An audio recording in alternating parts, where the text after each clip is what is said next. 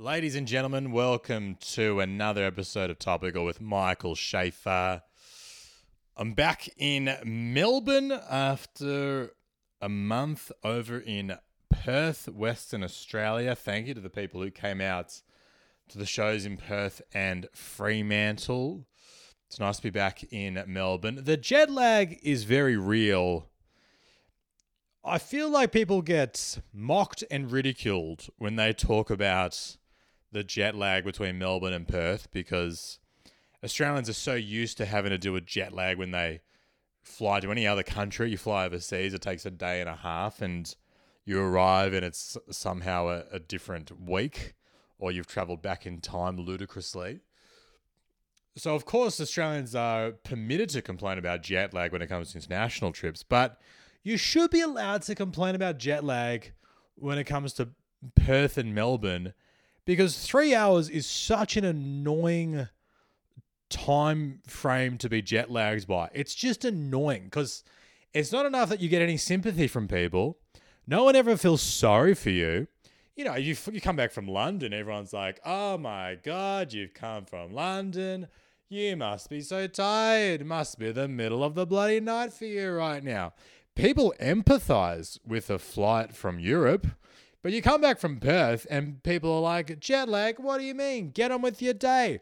Meanwhile, I can't get up before like midday. Like I'm just waking up at midday because it's just, and then you try to go to bed and you can't fall asleep till like 3 a.m., 4 a.m. because you're on that Perth time zone. It's just, I really think we need to get rid of the time zones in Australia. I think we just have to have one time zone. Now, everyone should just be on East Coast time. I don't see why Perth has to be on a different time zone. I know it's ages away, but just make them be on East Coast time. It's just, I don't care if the sun rises at 3 o'clock in the morning for them. Just put them on East Coast time.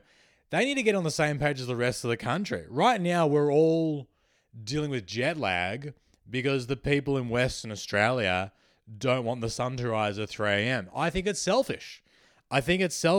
They should be the ones who come to us rather than us having to deal with this bullshit time difference. It's stupid. Get on the same times. And while I'm at it, also, I don't want to get controversial here. What's this bullshit half-hour difference between Adelaide and Melbourne? What are we doing here? I mean, what a 30-minute difference. Adelaide, get on East Coast time. It's ridiculous. You can get up 30 minutes later or 30 minutes earlier, whatever it turns out to be. Just get on. Everyone needs to get on the same time zone. It's just so, Australia as a country is just so stupid. You speak to people from, who live in Europe or whatever, and you have to explain to them that, you can fly 4 hours you can fly 4 hours and you're still in the same country. You can fly Melbourne to Perth. That's a 4-hour flight, and you get off the plane, and the only difference is that it's like 5 degrees hotter. Meanwhile, in Europe, you fly 4 hours in Europe, and you will land in a country that you are in a cold war with. That's how different. Like, you fly in Europe for 4 hours, you will pass 17 countries, you will pass about 35 different languages, and then you will land in a place that is very hostile to your value system. And then, you could make the argument that the same exists when you fly from Melbourne to Perth, because you do land in Perth and you feel that hostility towards the East Coast superiority that they have over in WA. There is a bit of a chip on the shoulder. They know we make fun of them. They know we look down upon them. So there is that hostility beneath the surface. It could also be the fact that it's so hot over there. It kind of explains the violence. I understand why you want to punch an immigrant when it's 43 degrees. I'm not endorsing it. I'm not saying you should punch immigrants, but I am saying that when it's 43 degrees, you're just going to have pent-up frustration. You're going to essentially punch the first non-white thing you see. So, look, I guess my point is, it's nice to be back in Melbourne, and I just hope that, if enough people get behind this podcast, we can finally get all of Australia on the same time zone. I think that would just make things simpler for everyone. But it has been nice being back in Melbourne in particular right now, just because Taylor Swift was just in town. She did 3 shows at the Melbourne Cricket Ground. I think she must have sold like 300,000 tickets, which is like a significant proportion of the Melbourne was at that concert, and a very significant proportion of white women in their 30s were at that concert. That is the demographic: white millennial women who grew up listening to Tay Tay. And people make fun of Taylor Swift's fan base. I'm not here to do that. I think it's nice that she has such a loyal fan base who identify with her story, who relate with her and what she's been through in her life, in all of her 75 breakups and so forth. They were showing like these like aerial shots of the stadium, and it was just, you just see, 100,000 Swifties kind of like congregating around Taylor Swift, in the center of the stage.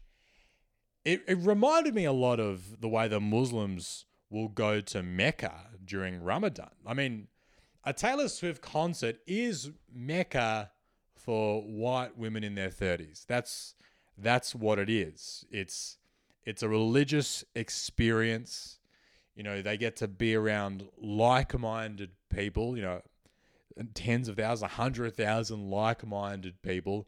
They all flock there. Often they flock from other cities, other countries to be there. And there is also the similarity in that, many of them, haven't eaten either. So, of course, during Ramadan in Mecca, the Muslims won't eat during the, for a month. They'll only eat at night, and they will skip meals. And for the Swifties, many of them were also quite hungry because they have skipped meals for months in order to afford the ticket to see Taylor Swift. So a lot of overlap, I think, between Mecca and the MCG just in the last few days. A lot of hungry, devout supporters of Taylor. I mean, Taylor Swift is Muhammad for white women. That's what she is. She offers them guidance. She offers them solace. She basically serves as a moral code for them. I mean, she essentially tells them, who to vote for. So she really is the Muhammad of white women. And I'm not here to make... I mean, the only difference is you can draw Taylor Swift without being violently murdered. I would say, though, that I think it's great that...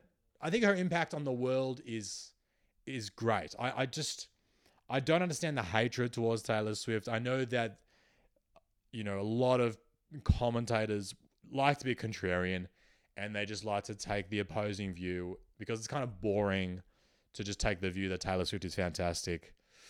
I think she's great. The reason why I like her a lot is because she does just bring a joy and a levity to the lives of white women. And I think they need that. I think there's not many things that white women in their 30s kind of get to experience as a cultural moment. The kind of the closest they get to a big cultural moment where they all congregate together is, a Lululemon sale at DFO. That's kind of, like a MAC makeup sale on Boxing Day. I mean, there are just so few kind of opportunities for that demographic to come together and bond. And it brings a levity to them, and they feel light and joyful after the concert. And that feeling stays with them sometimes for days, weeks. After you go to a good concert, you have this lightness in your step. I remember seeing Coldplay years ago in Melbourne, and I was just in a good mood afterwards for days, and I was just listening to their entire discography and just reliving the songs and the performance. They were so good. I really, really enjoyed them. And I think that's what white women are experiencing now. They're just kind of in this like beautiful like honeymoon phase. I've just seen their leader, their Muhammad, their spiritual guide perform for them in what is very much a religious experience. I would love for people to do some research on how like society changes, at least for the few days post Taylor Swift. Like I feel like there would be less phone calls to the police complaining about a black kid selling lemonade on the street without a permit. Because I just feel like that's, when white women are in a bad mood, they tend to lash out, and it tends to be the poor, black kid who was just trying to make an extra couple bucks over summer. They tend to bear the brunt of them having a bad day. So I just wonder if Taylor Swift, could be one of the solutions to bigotry. Like, you get white women in a good mood, and all of a sudden they're no longer going to be, making these vexatious phone calls to the police complaining about seeing a man with brown skin walking around their nice neighborhood. I'd love someone to do some study into that, because I'm sure it's a factor. Someone said to me today that watching the love and the popularity of Taylor Swift made him understand what it was like to be an anti-vaxxer during COVID. And for me, that was quite an interesting way of perceiving it, because look, I'm not a Swiftie. I'm not a huge fan of Taylor Swift. I don't hate her. I don't like her. I don't fully get it, because it's not for me. But I understand it's very popular, and there's literally millions and millions and millions of people around the world who are like, I need this, and I need this in my life. So I guess that's probably how the anti-vaxxers felt, because they were in this kind of minority during COVID where they could not understand how the vast majority of people were flocking like sheep to these vaccination centers. And then if you're not a Swiftie, it's kind of hard to understand why all these women are flocking like sheep to the Melbourne Cricket Ground to listen to what I think is relatively banal, run-of-the-mill pop music. And that's not to be disparaging, or that's just how I perceive it. I know that's not how others perceive it. I'm just saying that I'm basically the anti-vaxxer in this analogy, because I don't think that Taylor Swift is real, and I think that she could be a cause of autism. I'm just saying maybe we need to do a bit of... I've done my own research, is what I'm trying to say. I've done my own research, and I just think we don't know what the long-term effects are of a Taylor Swift concert. There hasn't been enough research done into that, and maybe once all that data is out, maybe I'll feel comfortable injecting some Taylor Swift into my life.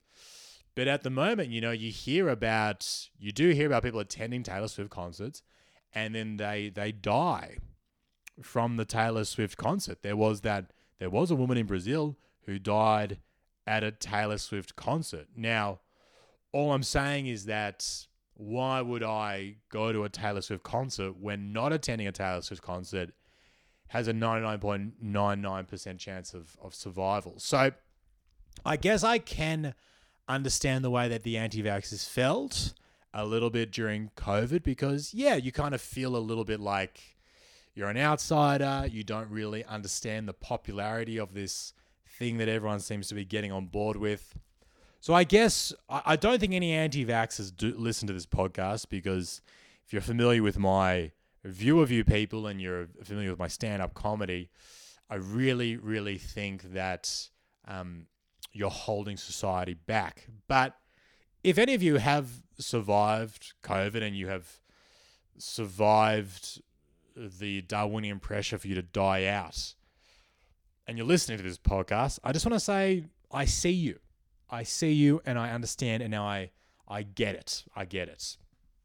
I mean, the Taylor Swift is so big that instead of opening this week's episode on the death of Alexei Navalny, the only real opposition to Vladimir Putin in Russia, instead of talking about that, I've talked about Taylor Swift and the ridiculousness of Australia's time zones for the first 15 minutes of the podcast. So some would say that I might have buried the lead here, but I really do think that the time zone issue and my thoughts on Taylor Swift are probably more relevant to my listeners, many of whom are not Russian dissidents. But if you are a Russian dissident, you're going to love the next segment of the podcast. We're going to talk about that.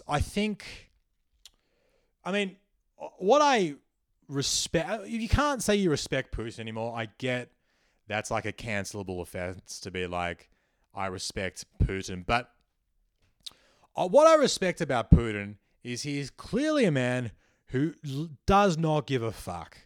And I think that whatever side of politics you fall on, whether it's a side of democracy or it's a side of fascism, it's nice to see a leader who truly could not give a fuck about what anyone outside of his country thinks.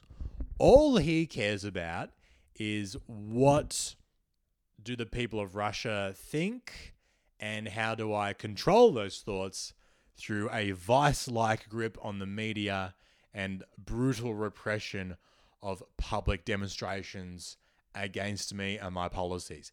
You just have to respect a guy who doesn't give a fuck what people outside of Russia think, because I think a lot of us in our lives are somewhat, I'm not going to say crippled, I'm not even going to say paralyzed, maybe they're too strong words, but we are somewhat limited by our concern as to how we'll be perceived by others.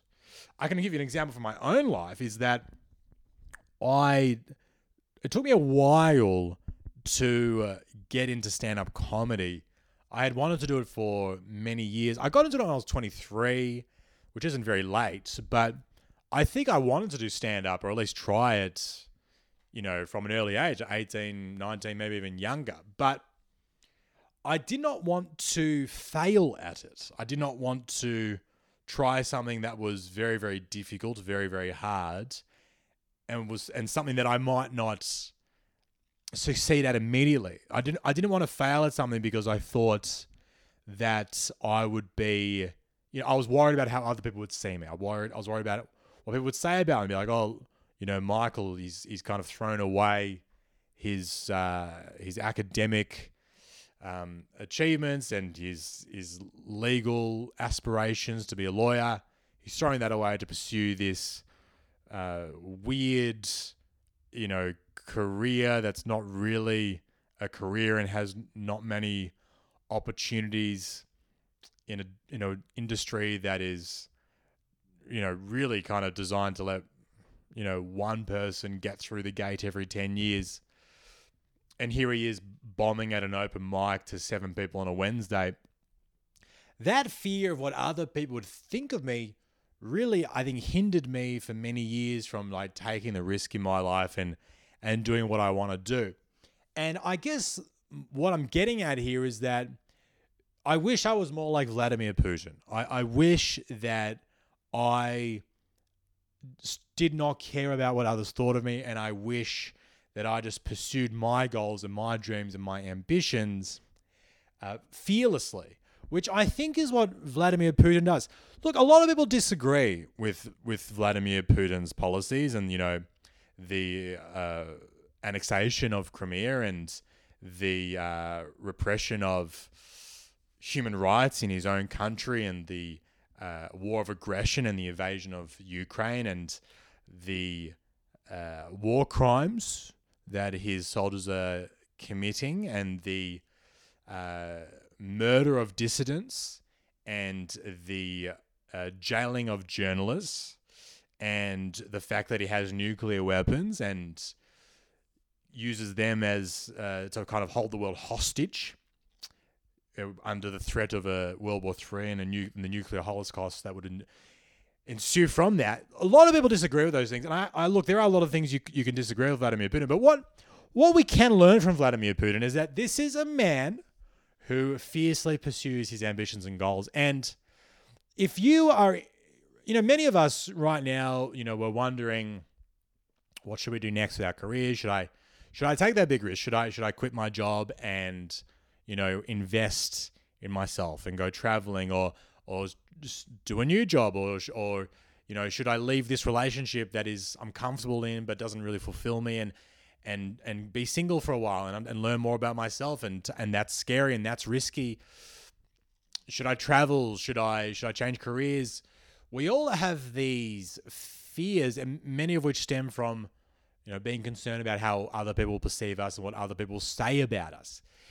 And I think if we could all be a little bit more like Vladimir Putin, I think that we could all find a bit more joy and fulfillment and contentment in our lives, and we could all be more connected to our inner selves. Because say what you will about Vladimir Putin, the man is really in touch with his inner self. He is who he is. He will kill people willy-nilly who threaten any of his actions. And I'm not saying you should kill the people who oppose you. I'm not saying that you should invade a neighboring country. I'm just saying you should have that confidence in yourself, and you should have that healthy disdain for what other people think of you. And that is something that we can learn from the brutal dictatorship of Vladimir Putin. I should also remind any new listeners to this podcast at this point that this is a comedy podcast, and all of these statements should be taken as jokes rather than as literal statements, which is how a lot of people like to interpret my comedy. Back to the show. What I respect about Vladimir Putin is that he doesn't give a fuck about what other people think of him. And this is how much that he kills Alexei Navalny, who has been his main political rival for over a decade. Navalny's been in and out of jail protesting Putin and, I guess, gathering supporters behind him as the only real political opposition to Vladimir Putin. He's been doing this for years, and, Putin kind of kept him alive, for a number of years, because he realized, if I were to kill him, it would turn him into a martyr, and then that could kind of galvanize his base and lead to, protests on the street and demonstrations. It just could be a bad look if I were to turn him into a hero by killing him. He'd basically become like their Jesus, So he kind of kept him alive for a while and then decided, okay, now's the time to kill him, just a couple of weeks out from the Russian election. Now, the reason why I killed him now, it seems it's because he's got this... he's been repressing protests for so many years, and people are too scared to go out and protest now. So he kind of killed him at a time where he decided you can kill him without kind of seeing mass protests on the street. It seems like it was calculated and it was all planned out. And what I love about the Kremlin is how they came out and said the cause of death of Alexei Navalny was sudden death syndrome, which is a very, very funny way to characterize the decades-long persecution and subsequent murder of your only political rival. I like, and that's my point. Like, if Putin gave a shit what anyone thought, they would make something up that sounded real. They'd be like, oh, he got COVID. I mean, he got COVID. What an easy excuse. You could just be like, he got COVID, or he got pneumonia, or, I mean, he got cancer. You could so easy. He had a stroke.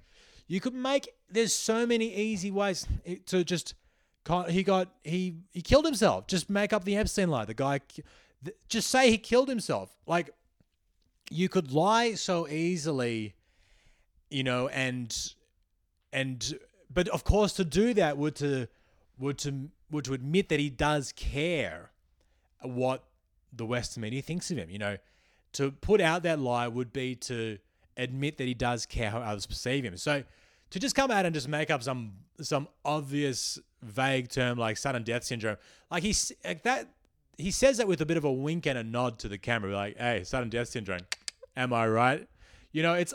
It's like a joke. It's him saying to the West, have fun with this. Have fun with this. I don't give a fuck what you say about it. I know it's funny. I know it's funny to call this sudden death syndrome, because you look at a lot of the opponents to Vladimir Putin over the past decades, many of them seem to be dying from sudden death syndrome. Either the sudden death that occurs from falling out of a 15-story building, when you're a Russian oligarch who hasn't paid his bribes to the Russian government, or perhaps you were poisoned with plutonium. That can often cause sudden death. Maybe you were shot 12 times in the back and fell off a bridge into a river. These are all examples of sudden death syndrome that have taken place in Russia over the past, couple of decades since Putin has been in power. And I just love how, normally he would just you could blame it on like Chechnyan terrorists. You could blame it on the CIA. You could blame it on Ukraine. You could make up a disease that he contracted in prison. But to just come out and say, hey, how funny is this? We're going to go with sudden death syndrome. Fuck, that's so funny. I really think you got to give it up for a man who does not give a shit. Because I think if we all had that confidence in our lives, we'd all be happier. We'd all be happier.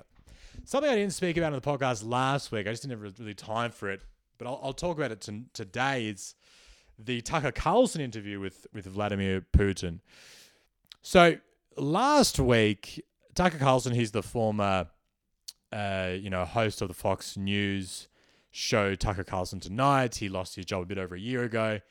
He claimed it was because of his views on the war in Ukraine, but most likely it was due to like allegations of bullying, harassment, and sexual misconduct in the workplace, because that's probably the only reason you'd lose your job at Fox, just because that's the only reason that's the only way that Fox would lose money, really. They're not going to lose money by you taking the view that Russia should annex all of Ukraine, because that is something that a lot of their base actually support, and they don't support the funding of the Ukrainian war effort by the American government. So Tucker Carlson basically, he lost his job, and now he's just almost like this freelance journalist, and he just goes around interviewing people, and he has his show on X, and he interviewed Vladimir Putin last week in about a 2-hour long interview.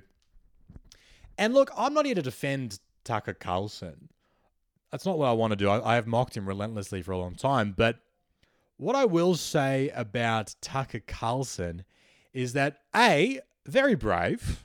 I mean, very brave to go to Moscow and interview Vladimir Putin. Because, this is a guy who when Vladimir Putin sees a journalist, he has like a knee-jerk reaction to murder them. Like, it's almost like this Pavlovian response. It's like, oh, journalist dead, bang, shoot them between the eyes. Particularly a foreign journalist. Like, he has this kind of like almost like PTSD knee-jerk reaction to seeing a foreign journalist. He's like, they must die immediately. So I guess credit to Tucker Carlson for just turning up as a foreign journalist in Russia and meeting with Putin.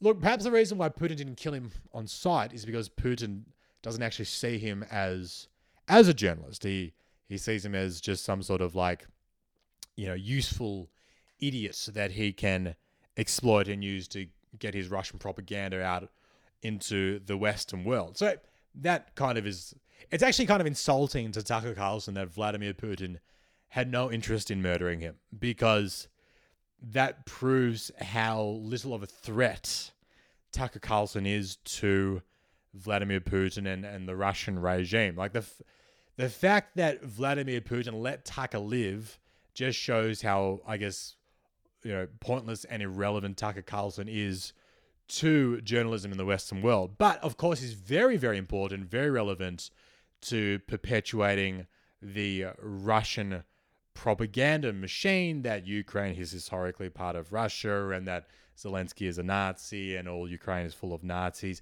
And I will just before I continue, the whole Ukraine is full of Nazis thing, not completely untrue.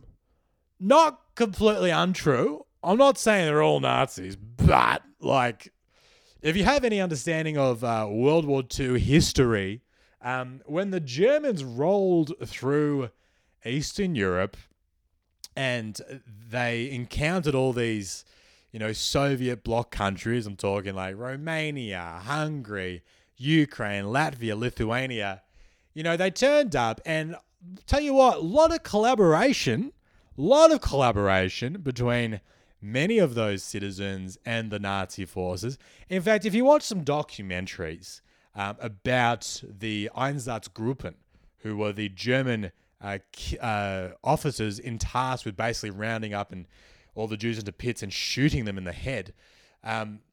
If you watch those documentaries, many of the Einsatzgruppen were like shocked and sometimes impressed and appalled by the enthusiasm of the local Ukrainians who were so thrilled to have the Nazis turn up and be like, oh my God, we've been waiting ages for you guys. We've been trying to kill these Jews for years. Thank you so much for turning up. So, and that is also a part of their history in many of these Eastern European nations that they do not want to talk about. They do not want to talk about how so many of their grandparents and great-grandparents collaborated with the Nazis and were thrilled to get rid of the Jews. They do not want to talk about that. Like, they only want to talk about how it was the Nazis. We tried our best to hide the Jews, and we certainly did not point out anyone with a big nose to the Nazis. Like, they don't want to acknowledge that aspect of their history. And as a result of that, the Nazism and neo-Nazism and fascism, that really kind of ugly subculture still exists in a lot of parts of these countries because they never acknowledged what they did and what they participated in. We know the Germans did that. The Germans were like, yeah, sorry. Like, the Germans are just so constantly apologetic about the Holocaust. They're so apologetic about the Holocaust that they have to support Israel's in its war against Hamas, irrespective of what Israel does. Like, that's how fucking like Germany is now Israel's bitch, basically. Germany just has to be like, Jews, you got this. You go get them.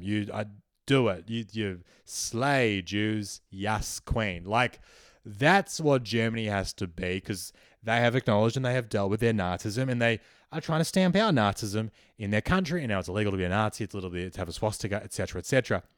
But in these other Eastern European countries, they don't acknowledge it. They do not acknowledge their history. They don't want to deal with the fact that the collaboration that they committed with the Nazis was real. And as a result of that, this whole, that ideology does pass down from generation to generation. So there are some Nazis in Ukraine. I'm not saying the whole place is full of Nazis. I'm not sure that I'm not saying that justifies the war in Ukraine, just because, there's kind of Nazis everywhere. If your justification for invading a place was, oh, there's Nazis there, I mean, you'd fucking have to invade, I would say, every country in the world except for maybe Vanuatu. Maybe Vanuatu. I don't think Nazism has reached the Pacific Islands. Look, my point is, Tucker Carlson interviews Russian President Vladimir Putin, and a lot of people were criticizing Tucker and being like, "Oh, what a softball interview," And of course, it was a softball interview. Like, he turns up and says, "Hey, thanks for chatting." And why did you invade Ukraine? And then Putin spends 30 minutes talking pretty much uninterrupted, going about the history of Europe and going back 1,500 years to medieval times, and Tucker's just staring there with mouth slightly agape, being like, huh? What? And people are criticizing Tucker Carlson for not pushing back against Vladimir Putin. Well, look, in defense of Tucker Carlson, it's kind of risky to push back against Vladimir Putin when he's sitting right in front of you and you're in Moscow and there is a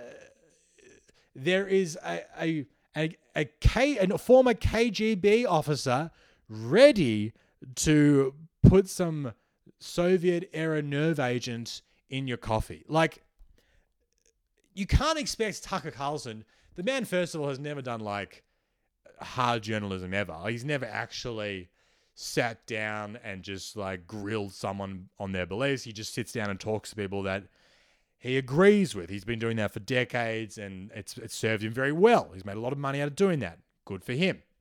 He's not going to change tact.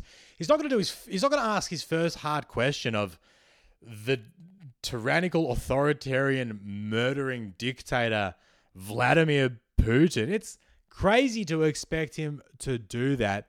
I think it's, if I were interviewing Vladimir Putin and I would just be like, mate, you're the GOAT. Thank you for teaching me that I too should take risks in my life, because without you, I never would have tried stand-up comedy. You told me that you had to not give a fuck about what other people think of you. That's what I learned from you. And I want to thank you for giving me the courage to put more content out there and really put myself out there in the world to be judged and to ignore the haters. You know, people say you got to ignore the haters, and fuck Putin. Putin is the GOAT of ignoring the haters. He really, really is.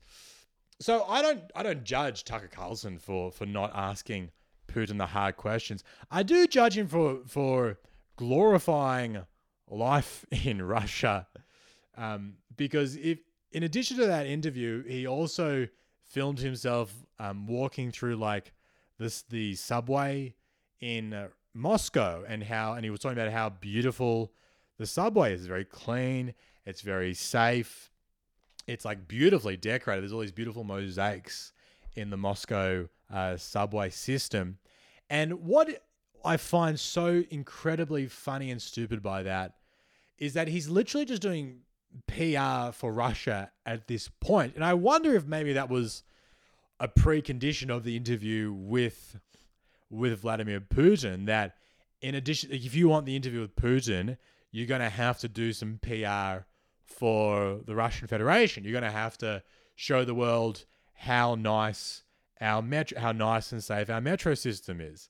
You know, and by the way, the reason why the subway system is nice in Russia is because it was built in like the 50s by Stalin, and he built it literally as a propaganda tool. He literally built it in order to show off the wealth that comes from a communist regime, because of course at the time there was a big battle between communism and capitalism, and Stalin was trying to prove that communism was, you know, that was that great leap forward for humanity. And so a lot of the public spaces in Russia are beautiful, they're grand, they're stunning, and they're designed literally to impress foreigners. And so many of the main subway systems in Russia, in Moscow, and I went to St. Petersburg and did a tour of the St. Petersburg subway system. There is a great tour you can do of that. The first thing they explain to you is like, oh yeah, this is like all propaganda from Stalin. Like, he built all these things because he wanted to prove to his own people that communism was the way forward. And of course, he wanted to prove it to the West that communism was the way forward. So it's so funny that Tucker Carlson, a man who has spent his entire life just railing against communism and talking about the evils of communism and socialism and Marxism, to then go to Russia and literally engage in the exact type of Russian propaganda that the Stalin regime had itself concocted back in the 50s in order to try to win the hearts and minds of people during the Cold War. So this, and I can only assume he did that because it was part of his deal with Russia, that he had to do PR for them and show people how wonderful the metro system was. I mean, it's like going to do an interview with Kim Jong-un in North Korea, and then on the way out, filming the only buffet in the whole country and being like, look how much food they have in North Korea. Things are going great here. I mean, it's so blatantly stupid and shallow and superficial. Perfect content for his audience on Twitter. He also, in that video, he also filmed himself going to a supermarket in Russia and doing a shop there. And the whole point of doing the supermarket shop and filming it was to basically show how much cheaper things were in Russia and how if only America, prioritized its own citizens the way that Russia prioritizes its own citizens, if only America did the same thing and stopped, sending money to Israel and to Ukraine, then perhaps the cost of living would be lessened in America, and perhaps their groceries would be as cheap as they are in Russia. And yes, groceries are cheaper in Russia, but first of all, that's because they have less money in Russia. Like he was like, oh my God, this week's shop only cost $100. And that's cheap if you're in US dollars, but they're earning in fucking, rubles or whatever the fuck it is that they've got over there. And so, then it's not the same, Tucker. You have to account for currency exchange. You know this. That's not how things work. And it's so incredibly dishonest and so patently, that there was like an FSB agent just off camera, just holding a gun with a silencer, just aimed at Tucker Carlson and just being like, motherfucker, if you don't tell your audience how cheap bread is in this country, you're not fucking leaving ever. So it just felt, the whole thing just felt and looked like a hostage video. And, look, if that's all you have to do to get a one-on-one sit down with Vladimir Putin, go for it. If that's what you have to do to get the views on X, go for it. If you have to be a puppet of the Russian regime, go for it. I'll be honest, if Putin said to me, I'll have a one-on-one chat with you, but all you have to do is tell people that Russia is great. Look, I'd probably do it just because, not because I think Russia's great, but because I would want to meet my hero and spiritual guide, Vladimir Putin. As I've discussed already in this podcast, he is, for me, the reason why I got into comedy and why I continue to pursue comedy. Guys, we're up to this week's Weekly Hero, and it sounds like the Weekly Hero this week is going to be Vladimir Putin, but I want to show a little love to someone else who I think deserves some love. He's going through a tough time at the moment, and that man is the CEO of Woolworths, Brad Banducci. So this guy, this is breaking news. He just resigned. He just stepped down. Now, look, he stepped down amidst there's been a bit of controversy, following Woolworths around the last couple of months.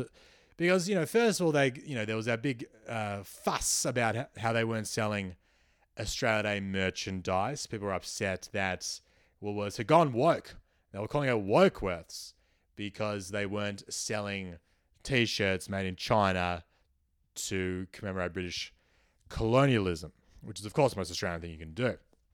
So firstly, there was that, but that kind of blew over, so that wasn't really the reason why he had to resign. The cost of living and the rising price of Woolworths has really pissed off customers, and it kind of erupted last night or 2 days ago when he did an interview with the Four Corners, and he was basically being grilled in what we would call legitimate, proper journalism, something that Tucker Carlson has not done ever.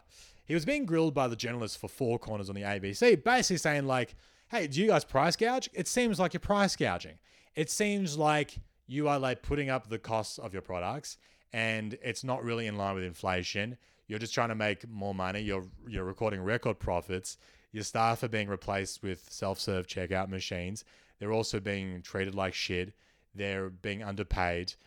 You're fucking over the farmers because you basically hold them to ransom and set the price for their goods and don't give them any negotiation or wiggle room.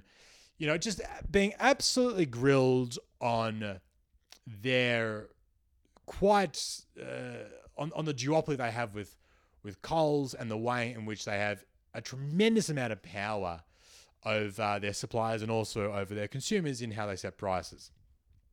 He's been grilled by that, and he was trying to like maintain this unflappable facade, and he was trying to like speak in media terms and being like, no, of course, the culture and the synergy of the Woolworths, family is that we don't ever exploit our suppliers who we see as ex-members of our own family, and I would never,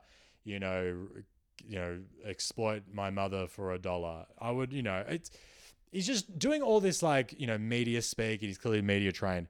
But then the facade slips, and I saw the humanity in him, and that's why I really liked him for a brief moment, because the ABC journalist said to him, okay, according to the recently retired chairman of the ACCC, you are price gouging. And then this guy, the facade just dropped for a second, and you saw the anger and the frustration and the vitriol and the disdain that he feels for critics just kind of come out of him in a very brief moment. He just said, oh, well, but that man's retired. What would he know?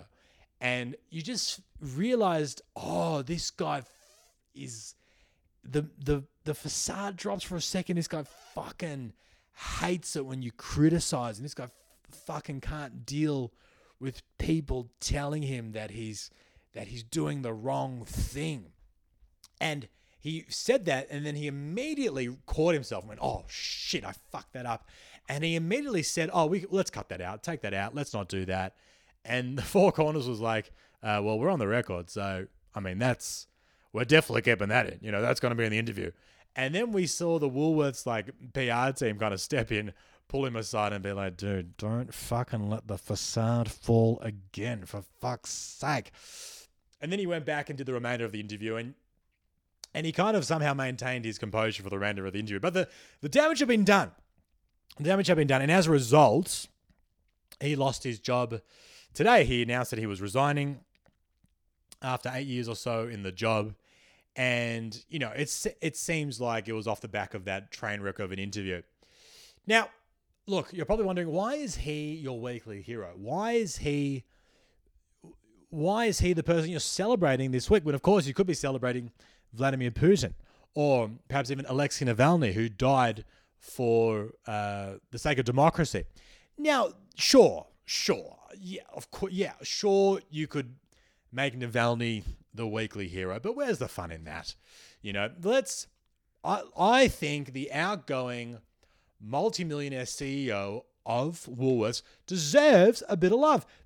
And the reason why I want him to be our weekly hero this week is because he did something that, you rarely see people in, corporate executive jobs do, which is he showed who he was. He was honest. For a brief flickering moment, we saw his true self.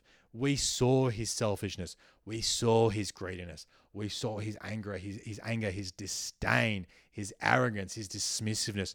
We saw that. And why that makes him my hero this week, because most of them don't ever show you that side of them. Most of these motherfuckers will pretend they're human. Most of these motherfuckers will be like, of course, we love our customers. And of course, it upsets us when we have to charge $17 for an apple, because we know how much Australian families love to give apples to their kids. And it pains us, but we have to do it because our suppliers are telling us that the apples are too expensive, and the price of fuel went up, and there's the war in Ukraine, and now everything's really expensive, and it's really hard for us too, and we're only making $1 billion a year, and it's not enough for me to buy my fourth yacht. They speak in this really corporatized and mechanical, real media-trained way, and it just upsets me so much to watch.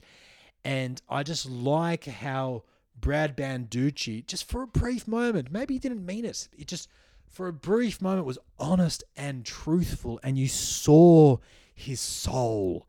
And I liked that. I really liked that. And he paid the ultimate price.